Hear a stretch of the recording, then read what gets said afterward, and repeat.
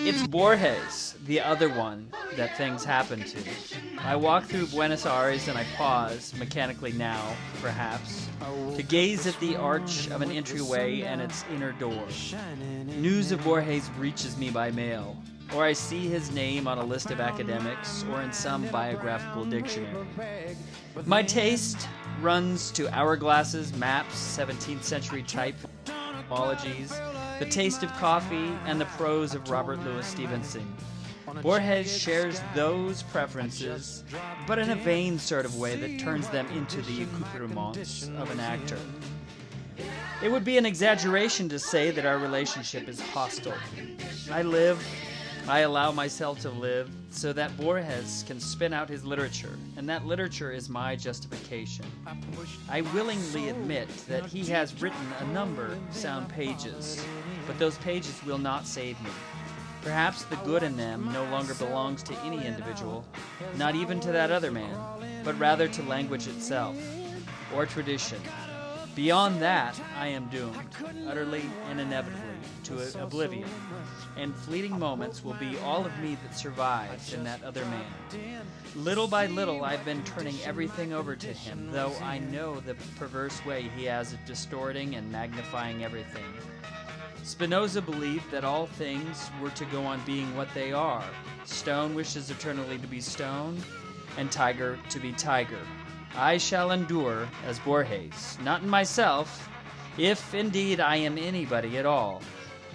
But I recognize myself less in his books than many others, or in the tedious strumming of a guitar. Years ago, I tried to free myself from him, and I moved on from the mythologies of the slums and the outskirts of the city to games with time and infinity.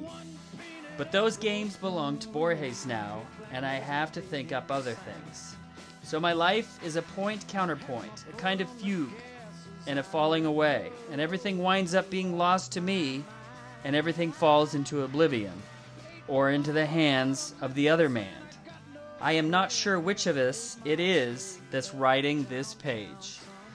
Hello and welcome, I'm Douglas Bowles, and you are listening to 42 Minutes, a podcast about meaning from SyncBook Radio and distributed by thesyncbook.com. You can find us online at 42minutes.com, and you can reach us by sending a message to mail at 42minutes.com. You can also follow our tweets at Sync42 and at SyncBook. It's Groundhog Day again, February 2nd, 2019, and in sync with those forking paths, this is the winter installment of the 42 Minutes Seasonal Book Club. Today, I'm joined by book club regulars Nor, Dennis, S.J., and Lacey to discuss Fictions by Jorge Luis Borges. Fictions is the most popular collection of short stories by Argentine writer and poet Jorge Luis Borges, produced between 1941 and 56. The English translation of Fictions was published in 1962, the same year as Labyrinths, a separate compilation of Borges' translated works. The two volumes lifted Borges to worldwide literary fame in the 1960s and consist of short stories interconnected by common themes, including labyrinths, dreams, philosophy, libraries, mirrors, fictional writers, and mythology. Borges' works have contributed to philosophical literature and fantasy and have been considered by some critics to mark the beginning of the magic realist movement of the 20th century Latin America literature. On page 242 of the History of the World War, Seidel Hart tells us of an Allied offensive that had been planned July 24th, 1916, but had to be put off until the morning of July 29th. Torrential rains, notes Captain Lydell, were the cause of that delay. This statement, which follows, dictated, reread, and signed by Dr. Yut Soon, throws unexpected light on the case. The first 2 pages of this statement are missing. Hello, everyone. How are you guys doing? Wonderful. Good. Yeah. Really good. So Dennis was... Hi, Lacey. Lacey. Hey, Lacey. Hi, I didn't know if you were going to hear me because I couldn't find my headphones, so it's working? Yes. I'm good? You're Cool. good. Thanks. Hi, guys. Hey. Good to hear from you. Dennis was saying that he dug in, but he couldn't remember any of the details. And so, like, I find that with these stories, there are particular elements, like, but then there's also, like, these eternal themes, and that's what I take away, and then I don't remember any of the particularities of any of the stories. Yeah, I think I'd agree with that. So who read what? Senor probably read everything. You did, didn't you? I read the whole collected fictions. Nice. Wow. Wonderful. I haven't read any of his non-fiction stuff, but I think I have in the past sometime, because I remember reading some of his. I thought they were stories, but they're not in this book. So they must be in his non-fiction stuff, which means that there's no real distinction between non-fiction and fiction for him. It seems like when I was doing a little bit of research on him, that was the thing where this thing that he latched onto with fictions is kind of like an encompassing thing that is like essay and memoir, and it's like it's his whole life that's kind of contributing to the thing. Yeah. Yeah. Well, your description at the beginning is kind of like a description of a dream. And I think maybe that's his point about fictions, is like that line between reality and a dream. Like, it sounded like a dream you were describing. Yeah, that was a good one to start in on too. That's not what is. Are you talking about That's called The Other Borges. Yeah. Yeah. No, it's called Borges and I. Oh, Borges and I. So, okay, and there is one called The Other Borges, isn't there? Or Quite likely. Some of the titles are the same story, but the titles are different in different listings, like the Lottery of Babylon or Babylon Lottery. I've seen it referred to with that word order switched in the English. Now, that one in particular, I think, reminded me of like a Philip K. Dick story. There was something Dickian about that one. No, wait. Maybe it was the I was confusing the lottery and the library, because I think they're that's what I thought you meant. they're both set in Babylon, maybe. yeah, the Lottery in Babylon, the Library of Babel. There it is. Yeah. Well, I think just to stay on the idea of some broader points here. I mean, that's one thing when I read even the first story in the collection, Ficciones, and that's not one that I really focused on deeply because there was only 3 of them that overlapped in Ficciones and the collected stories. But after reading that first story, I mean, my mind was blown instantly. I feel like I won't be the same person in many ways. And then one of my next thoughts was, this is Philip K. Dick before Dick even wrote a word. I mean, these stories were written, and they're almost more Dickian than Dick in a way, because of how compressed the ideas are and how efficiently they convey these same themes. And these are themes like, split realities, people being more than one person simultaneously, the future being the same as the past, being able to, write the future, write the past, I like his focus, which I think is different than Dick. And he goes way more into the idea of this kind of language games, you might want to call it, or how the complexity of language and meaning, and how the other thing about Dick would be infinities, these kind of infinite realities. So anyhow, I just wanted to throw that out there at the beginning. It's just very Dickian. And then the second thing we were talking about before, I think this it's before his time, but I think these stories are even before the present time. Like they're pre-21st century. And I don't think we've still fully come into what these stories kind of portend or, promise in many ways. SJ, you said it was the first story in the Fictiones, so the Talon Akbar Orbis Tertius, that one? Yes. So what happened when you read it, or what? So it's just I read it and he goes into this. The main thing that really blew my mind was how words. I mean, it's a story, and I can't recall the particulars because again, it wasn't one of the ones that I went back and really. I've got notes on a few of these because I figured we'd be talking about them, but that this idea was that like there was a new language, I believe, in that story where nouns didn't refer to anything. Oh, yeah. Or it was Wow. Right. it was a story where you had all these different types of languages. And when I was finished downloading these concepts that he posited in this story, it just made me appreciate like my own use of language and how like when we say words that we can refer to other words, and how language changes through slang, and how like fag meaning a cigarette can mean something else, as a slur in a different context. That's just one example. I mean, sorry if that's an offensive example, but do you see what I'm saying? This kind of malleability and almost infinity of language. We can create our own languages, our own code. In that story, wasn't objects kind of dreamed into existence by the people?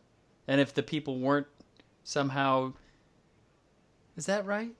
Yeah, I was just looking over that story, so it's more fresh in my mind. But it's an imaginary world to start with. So he comes across it in some I forget exactly, but some just obscure reference to this place called Akbar, this land of Akbar, and he's looking into it more, and then he finds that there's this whole encyclopedia of this whole imaginary planet called Tlon.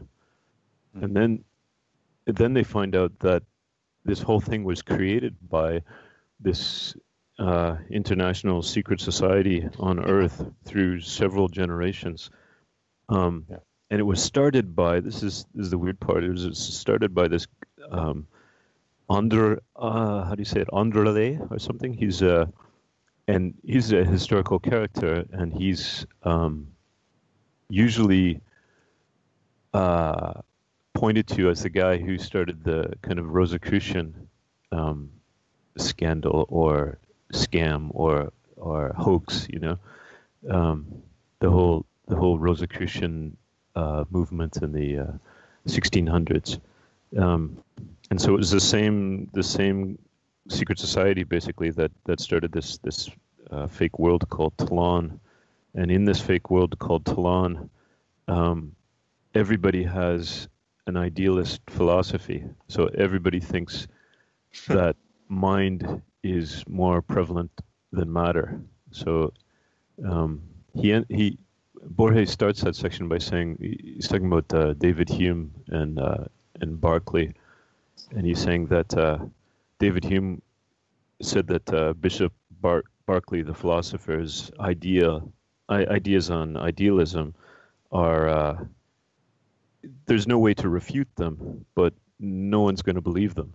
And he said on Tlon, that's exactly the opposite. Like everybody believes that the idealistic philosophy and all these different sects and orders, it's the most realistic philosophy out there.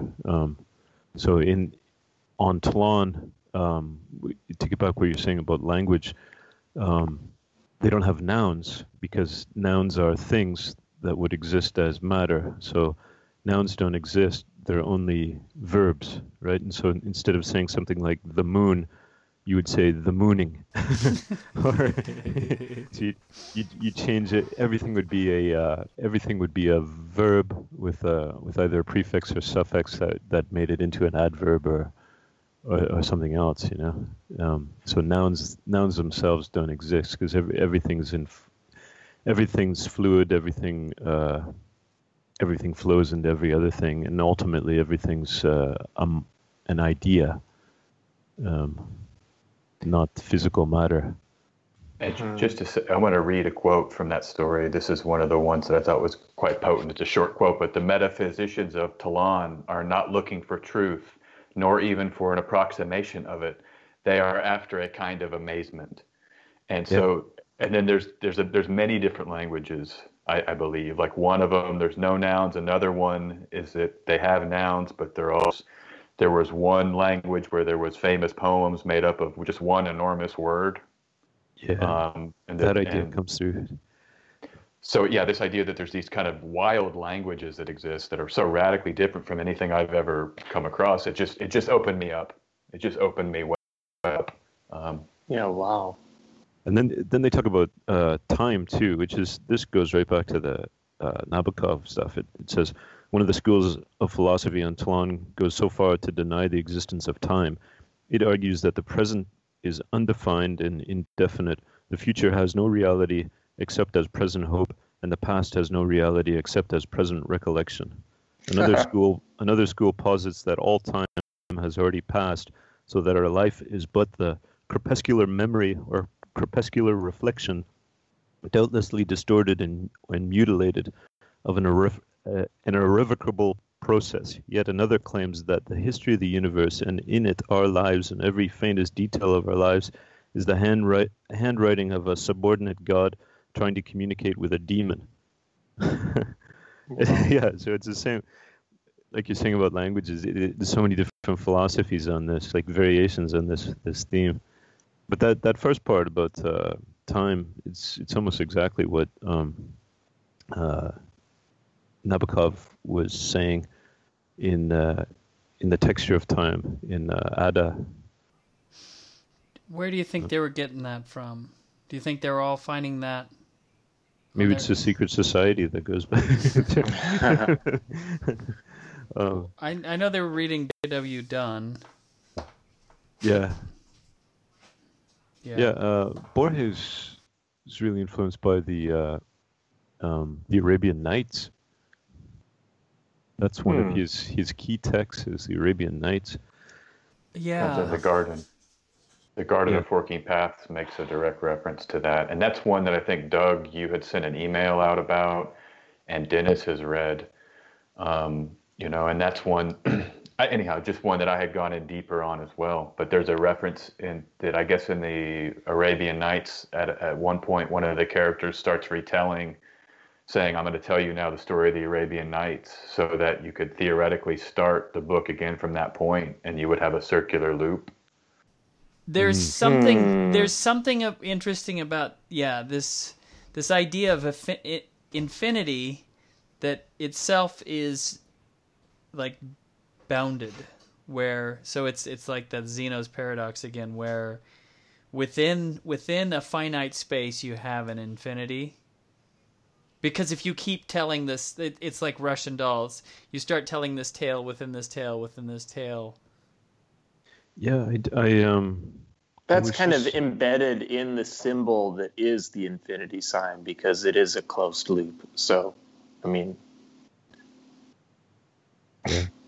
yeah. Go ahead, Zenor. Sorry. Yeah. No, it's just I on YouTube there's a clip of Borges doing a lecture on choice, and he talks about Ulysses, and he's saying how Joyce originally wanted to include Ulysses as the kind of final story of or what became Ulysses as the kind of final story of the Dubliners, which is his book of short stories. And so this final story was just going to be on the life of Bloom, but then as he was getting into it, as he was writing it, he realized it was getting bigger and bigger and bigger and bigger. And so finally, Borges described Ulysses as that kind of a labyrinth, right? Mm. And one of the short stories, I forget which one it is. Which one? It's where he describes the simplest labyrinth is the straight line, like the paradox that you're talking about, Doug.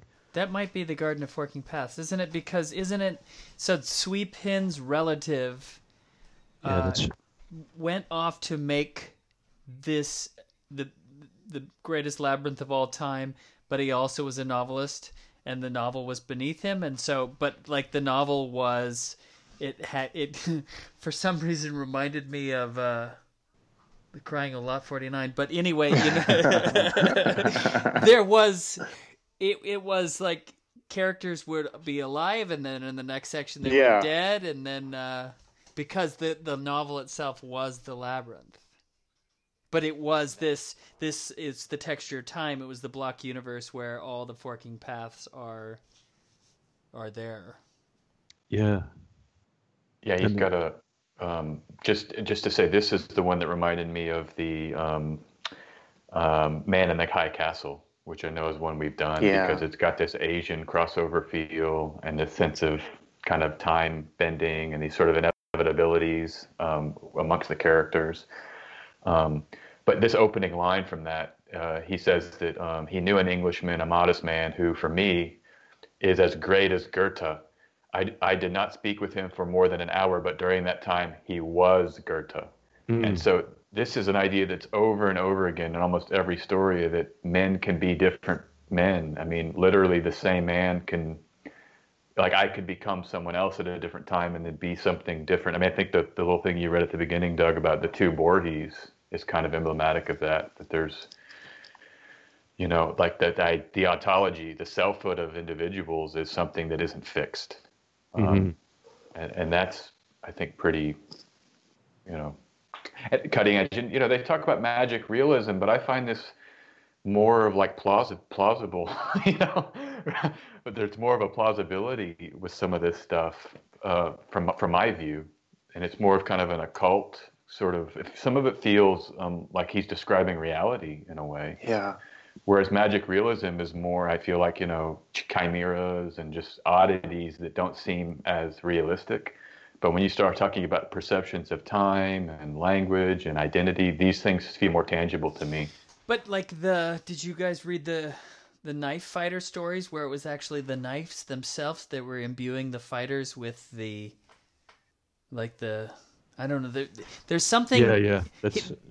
There's something about him and talismans too, because like for whatever reason, the Zahir really spoke to me about, and that was this object that kind of.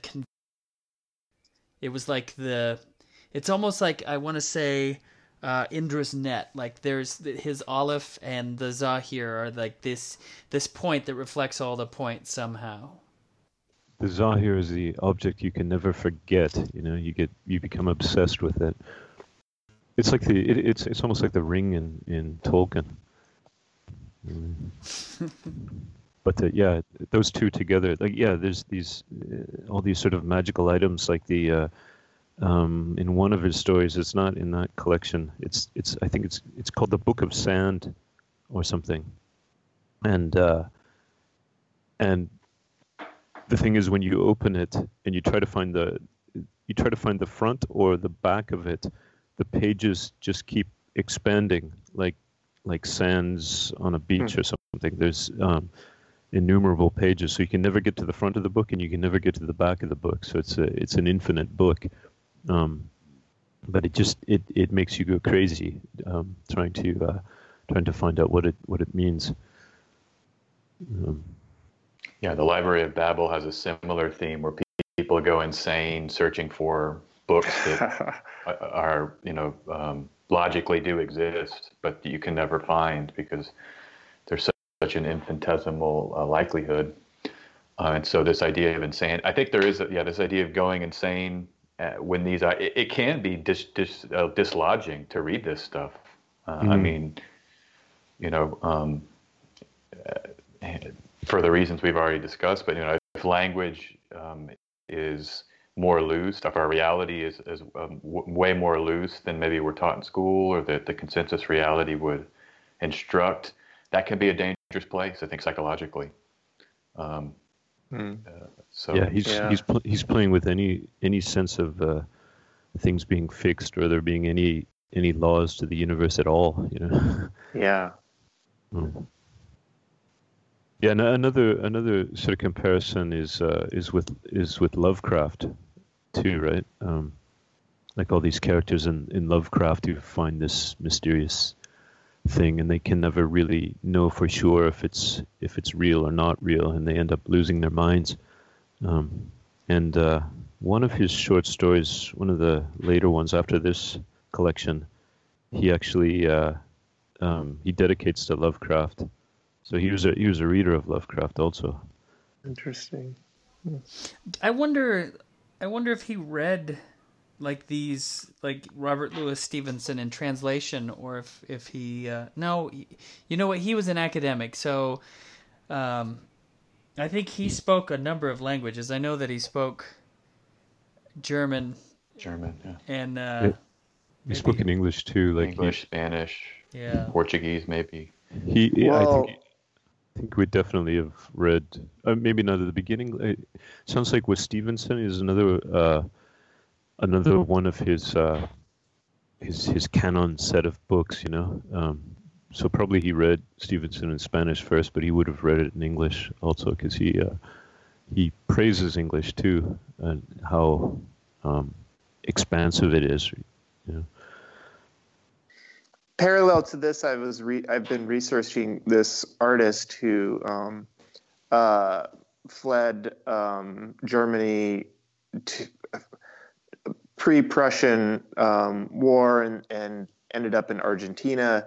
And it's just funny because we're describing a location where there probably would have been some really interesting thinkers in Argentina, given the sort of displacement of Europe that was occurring. Dennis, have you ever heard of an artist called Zul Solar? I don't know how to say it. It looks like the first name is Xul, which is kind of lux backwards, or light backwards, and then solar. Whoa! But No, he was a friend of Borges, like in that same circle that you're talking about, all these weirdos in Argentina at that time. But you can check out his paintings online, and they're really kind of amazing. I'll look it up. Yeah, awesome. But he's referred to in one of these stories, at least one of them, which I was just looking at. But it's so hard. It's so easy to get all these things mixed up. But Jodorowsky. Just gonna say Jodorowsky. I mean, his family. I know it's Chile, but that region had a lot of interesting thinkers, and I think I don't know about Borges's religion or ethnicity, but I mean, there's clearly a Hebraic, some level of mastery of Judaism, and the Hebraic tradition. Like the language in the Library of Babel has 22 letters.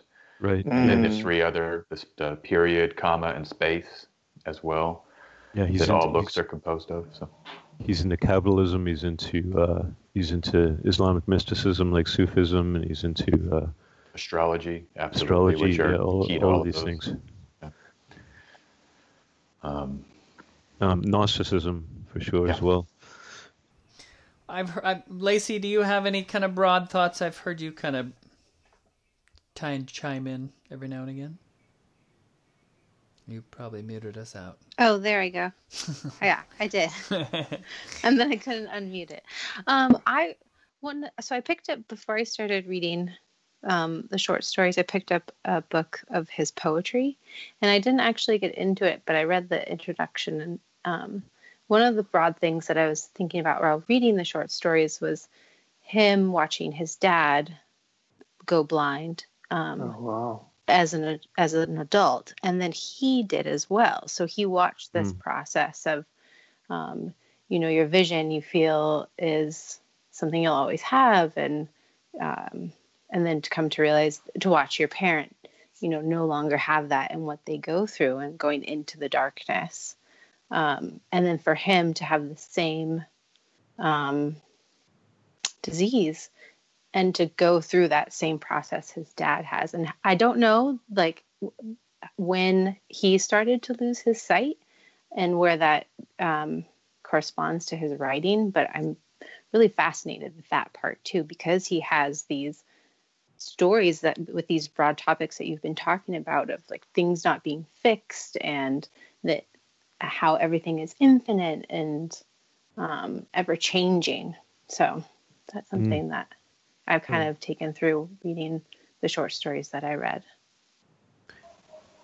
Yeah, that point's interesting. He had this. I'm just looking up this chronology of his life. But in 1938, he suffered this head wound, and he got septicemia, right? Which I guess is some sort of, I'm not exactly sure. I think it's some sort of blood infection or something, but it made him have all these visions, right? And so that happened in 38, and then he comes out with The Garden of Forking Paths, the book, and then also Artifices, which those two sets of stories make up Ficciones.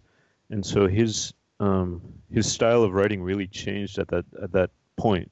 And I think it was because of these kind of visionary experiences that he had after having this head wound and illness. If I'm not mistaken, I think he suffered that head wound. He was going up a flight of stairs, but he was at that time losing his vision, and he went through a plate glass window. Oh, wow. And so maybe it was leaded glass. I don't know. But for whatever, in the bio that I was into, they were attributing that poisoning to going through this. I mean, he didn't go out the window, but he went through the window. The other interesting thing about him is that he had a strange relationship with his mother.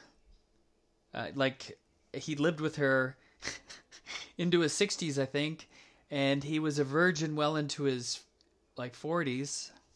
I don't think he got married until he was 60, maybe 68. He had platonic women friends, but I mean, he kind of existed in that imaginary realm. He worked at the library of Buenos Aires, right? So he had maybe some professional obligations that were quite extensive. And I mean, I don't know. That's a guess. I haven't read a biography, but I know that he was in charge of this library, this massive library. And that, I mean, so maybe as a writer, these writers can often just go into their caves, so anyhow, that is a little odd. I'm wondering if he had any kids at a later stage, or if that was just off the table.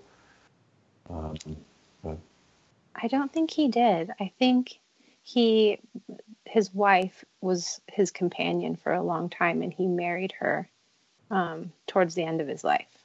I'm pretty sure. Lead poisoning and lead in the pencil.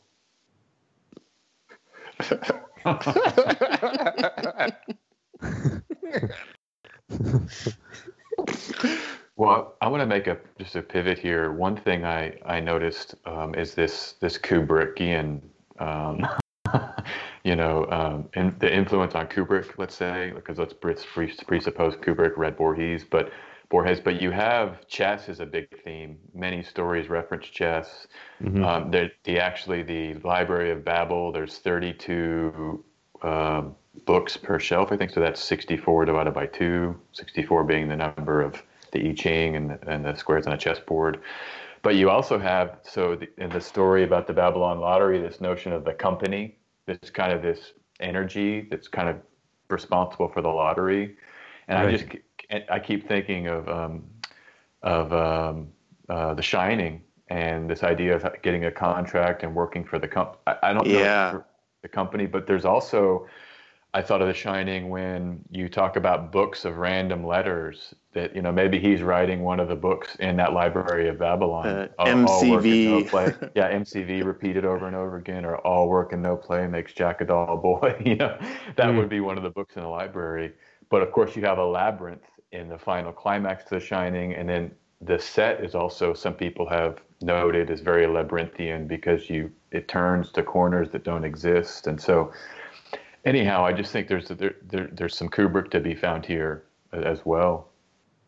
Yeah. SJ, you just mentioned it, but did you crunch how did you crunch the numbers? What was it? So the dimensions in the story, there's laid out dimensions where you have these hexagrams that are pods in the shape of a hexagram that are basically infinite, and each pod contains a set number of shelves and a set number of books. 5 shelves, 10. What was it? I think it's 32. I can get it up here actually. Let me get the exact thing up, and we can read it. But one of the the constraints is 32 books per shelf, I think is what it is. And then each page has 40 words. That's also a big theme with like 40 days and 40 nights. I think 40 comes up in other places. And then so many letters per page. Yeah, here it is. It's 20 bookshelves, 5 to each side. Line 4 of the hexagon, line 4 of the hexagon, 6 side. The height of the bookshelves 4 to a ceiling is hardly greater than the height of a normal librarian. But yeah, he gets into it more later on as well. Yeah. Well, I liked just the foolishness of that story, where you have some groups that are destroying books because they think they're rubbish, and then other people thinking, oh, we lost all this great wealth of information, but knowing that because everything's infinite, that those books that are lost are potentially in other books elsewhere. Yeah. And that there's a master book, if you can just find the master. Yeah. the catalog of catalogs. Yeah. Right. But there's that other story. I don't know if you read that one. I guess you did, because it's in the same collection. The Approach to Al-Mutassim, right? Where he's trying to find the master. Like he sees this note of splendor, this kind of radiance in some guy's face that he meets on top of a roof, and this guy is like he steals the gold coins from dead bodies who are placed on the roof for sky burial, like Zoroastrian bodies. But anyways, but he sees this kind of radiance in the guy's face, and then where is that coming from? And so he tries to trace this radiance through all these people that guy connected with, and sort of a more shiny radiance on another guy's face or another woman's face, all the way through to trying to find the master where this emanates from. And so it's the same kind of search for the catalog of catalogs, the master book. But that's it's an amazing idea, I think. Just quick, I just found it here. Just real quick. It's 5 shelves correspond to each one of the walls of the hexagram, and then each shelf contains 32 books of a uniform format. So that's where the 32 comes from.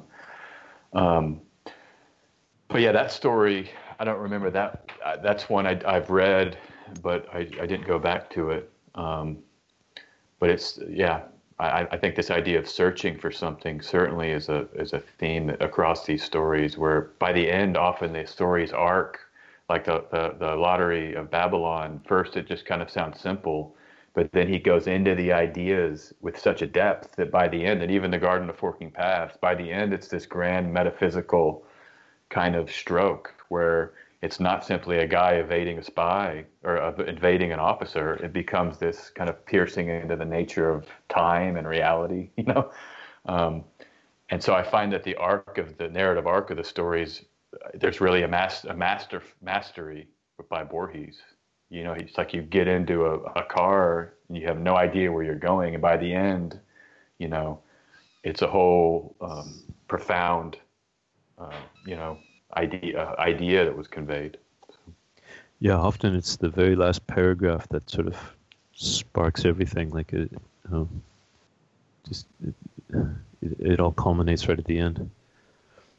Well, especially with the Garden of Forking Paths, there's all these moving pieces, and you have no idea what's going on with that one because it seems like you kind of enter into this thing, and there's a lot of action that you're vaguely aware of. Okay, so you know we've got spies, and it's World War I, and you know all this stuff is going on. And then, wait, is it World War I? No, maybe it's World War II. Anyway, I think it's World War I. Yeah, 1916, wasn't that at the beginning? That was at the beginning, but then they were talking about some kind of Allied thing. But I don't know. Anyway. But it's like all these different elements to arrive at so like there, so that the plot payoff is that with this murder he's able to needs to the German high command or whatever, and so like as a, like, just the nuts and bolts, that was kind of a payoff. But then there's also this allusion to this idea that these two people are connected throughout time, and that this goes on and on. It's almost like this, this never-ending thing. The next time I kill you, blah blah blah. Like, I don't know if it said that or if that was just something I inferred, but it really felt like that we're caught in these cycles, and this is just one iteration of something that goes on and on and on and on. That sure does feel pertinent lately. With the Baron Trump comic book. I don't know if you guys have seen that. Just a quick aside, people can research this, listeners, if they want. There's apparently a comic book that talks about the young adventures of Baron Trump from like 1900, and it references, I think, the president. It's some strange things, and then there's the TV episode with a man named Trump that wants to build a wall, and he tries to trick a town, and he's this villain. So, anyhow, definitely very hazy in terms of this idea of time and things repeating and. WTF, this sense of WTF. It's interesting because I had a recent conversation with Alan and Will at the same time, but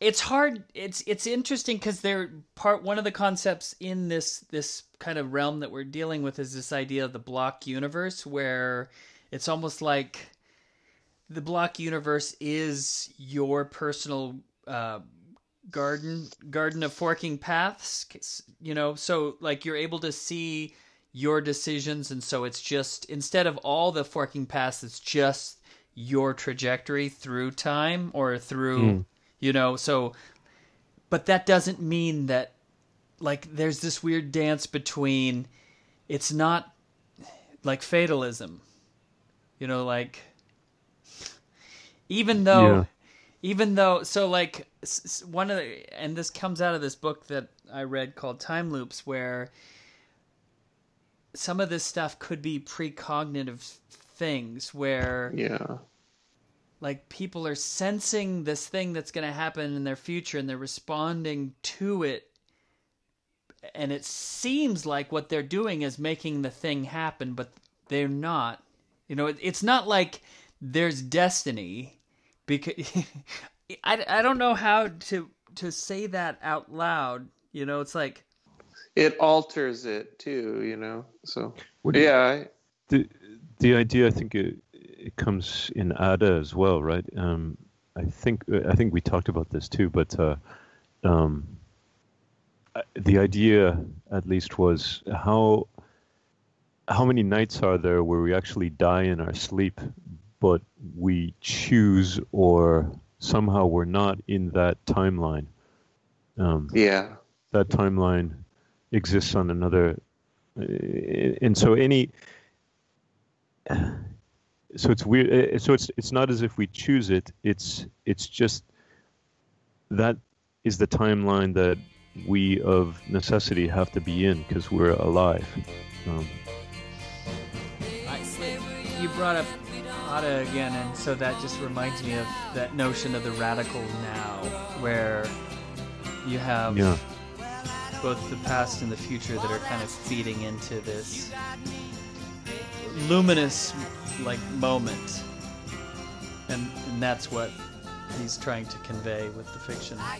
It's getting late for you guys, is it? It is. We could call that 42 minutes and say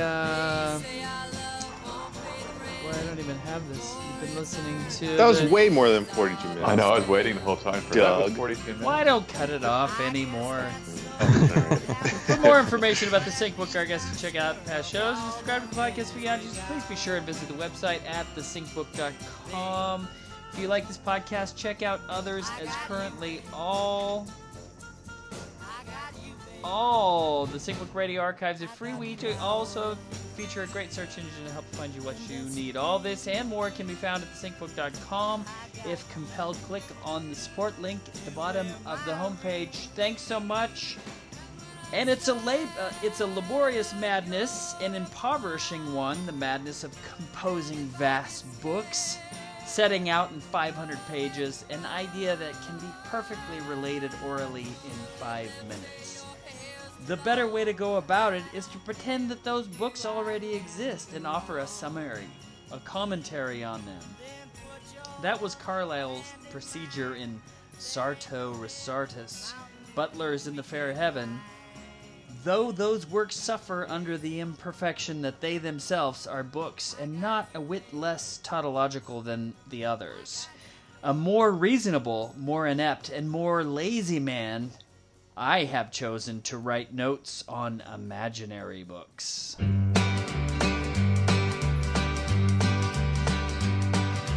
They're gonna put me in the movies. They're gonna make a big star out of me. We'll make a film about a man that's sad and lonely, and all I gotta do is act naturally. Well, I'll bet you I'm gonna be a big star.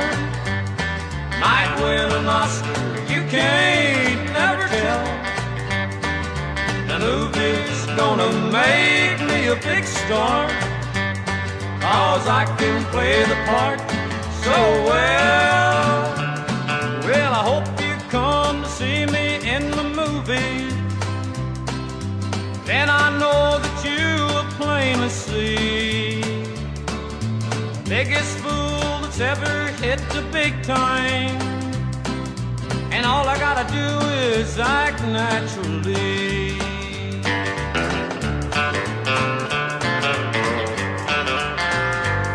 We'll make the scene about a man that's sad and lonely, and begging down upon his bended knee. I'll play the part, but I won't need rehearsing. All I'll have to do is act naturally. Well, I'll bet you I'm gonna be a big star. Might win an Oscar, you can't never tell. The movie's gonna make me a big star, 'cause I can play the part so well. Well, I hope you come to see me in the movie, but then I know that you will plainly see the biggest fool that's ever hit the big time, and all I gotta do is act naturally.